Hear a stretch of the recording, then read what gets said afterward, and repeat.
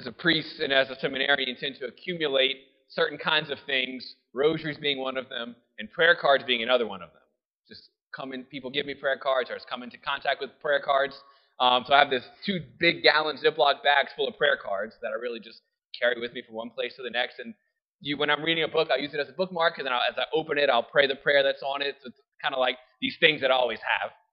And I'd be willing to bet that maybe I'm over-exaggerating, a large portion of those prayer cards have an image from the psalm that we heard in Mass today, Psalm 23, the Good Shepherd. Be willing to bet that's one of the most popular psalms that we hear about. We see images of the Good Shepherd. We hear, "The Lord is my shepherd, I shall not want." We hear the song oftentimes in funerals or even at weddings. We often hear that like we heard in Mass today. "The Lord is my shepherd, the Lord is my shepherd." And I think what can happen with those things that become so familiar to us is that we hear it without really hearing it. We hear the words, but we've heard it so often, it becomes so normal that I can actually forget the weight of what those words actually mean. All of the readings that we heard today brought up this idea of a shepherd. First reading, the prophet Jeremiah or Ezekiel, I forget which one, talked about the need of a shepherd for Israel. The psalm, Good Shepherd, Jesus seeing the people like a sheep without a shepherd. And it brings up this question that I think is a critically important question for all of us to ask ourselves and to be honest with ourselves about. And that's the question of who or what is my shepherd? Who really is my shepherd?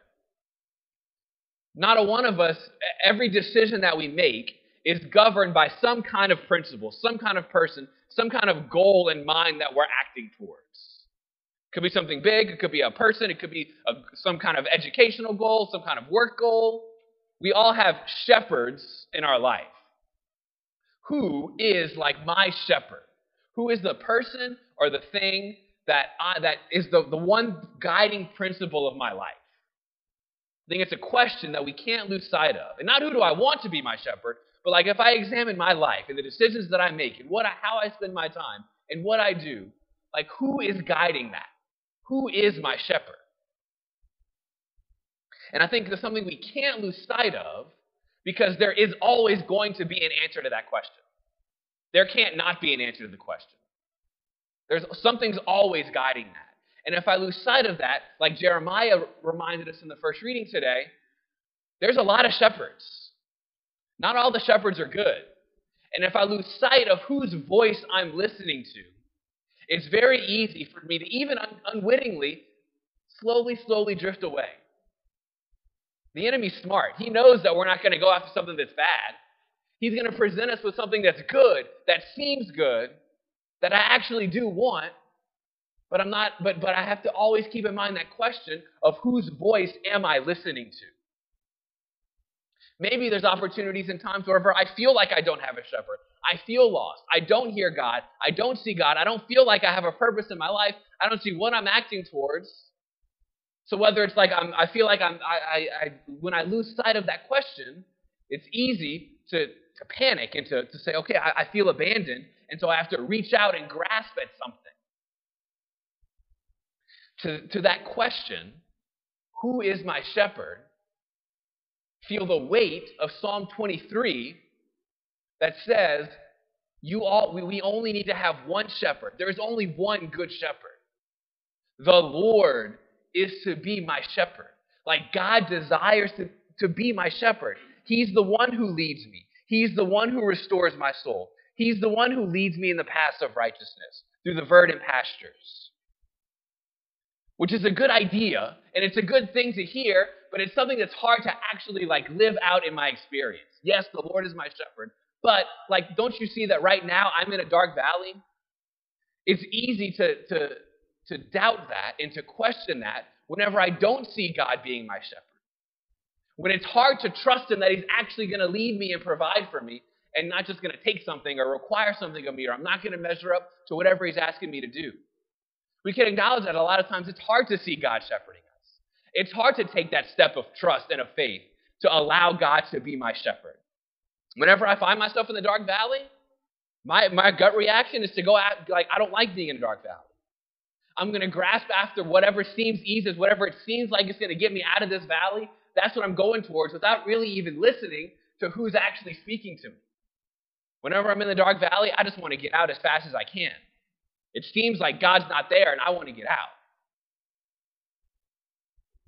Psalm 23 reminds us that even though I walk in the dark valley, even though I walk in the valley of the shadow of death, I fear no evil, for you are with me, with your rod and your staff that give me courage. Like, feel the weight of those words. Even though I find myself in a dark valley where it seems like God is not there, the key word, it seems like God is not there. The truth is that he is. Against what it feels like, he is there. How do I see that God is there? How can I find, when I do find myself in the dark valley, when I hear all these voices trying to guide me, and I want to follow the right voice, I want to follow the Lord. Like, how can I do that? How do I take this idea and turn it into a reality? As I was sitting with that question, I was drawn to, it traditionally thought that King David is the one who wrote all the Psalms, or most of the Psalms. King David was the one who wrote Psalm 23. The Lord is my shepherd, I shall not want. And I was really thinking about, like, King David lived a life in the dark valley. For him, this wasn't just an idea. He had experienced in his life God providing him and leading him again and again and again. He was the smallest and the least significant of all the sons, and that was the one who God chose and anointed and made him the greatest. I think about Goliath, like David going up, a little kid going up against like this giant Philistine warrior. Like, he took a step of trust because he heard the voice of God and he saw in his life that God led him through that. King Saul spent most of the end of his kingship trying to kill David. And again and again and again, David continued to trust, to listen to God, and God led him through every single trial.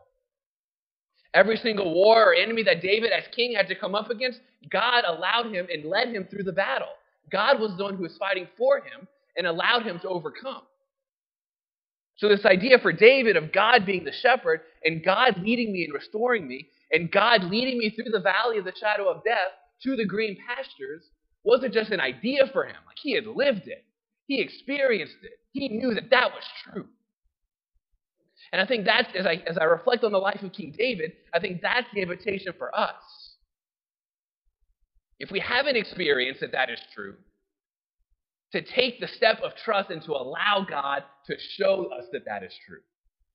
And not in like a doubtful, like, okay, prove it to me kind of mentality. There's a real surrender that has to happen. There's a real surrender that David shows us. Like, Lord, I don't see how, but I trust that you are here and that you're leading me. And so I'm going to stay with you there. And I'm going to listen to your voice. And I'm going to put myself in a spot in my prayer where I can hear what you're saying to me, because I want more than anything for you to be my shepherd. The invitation today is to, number one, reflect on that question. Who is the shepherd? And how can I allow the Lord to actually be the shepherd? We come to Mass today, Jesus, the Good Shepherd, is going to come to us like very really and truly in the Eucharist as we receive him today into our hearts and into our bodies. Prepare a place for him and allow him to speak to you. Hear his voice so that he can guide you to the green pastures that he has prepared for us. He wants to be your shepherd.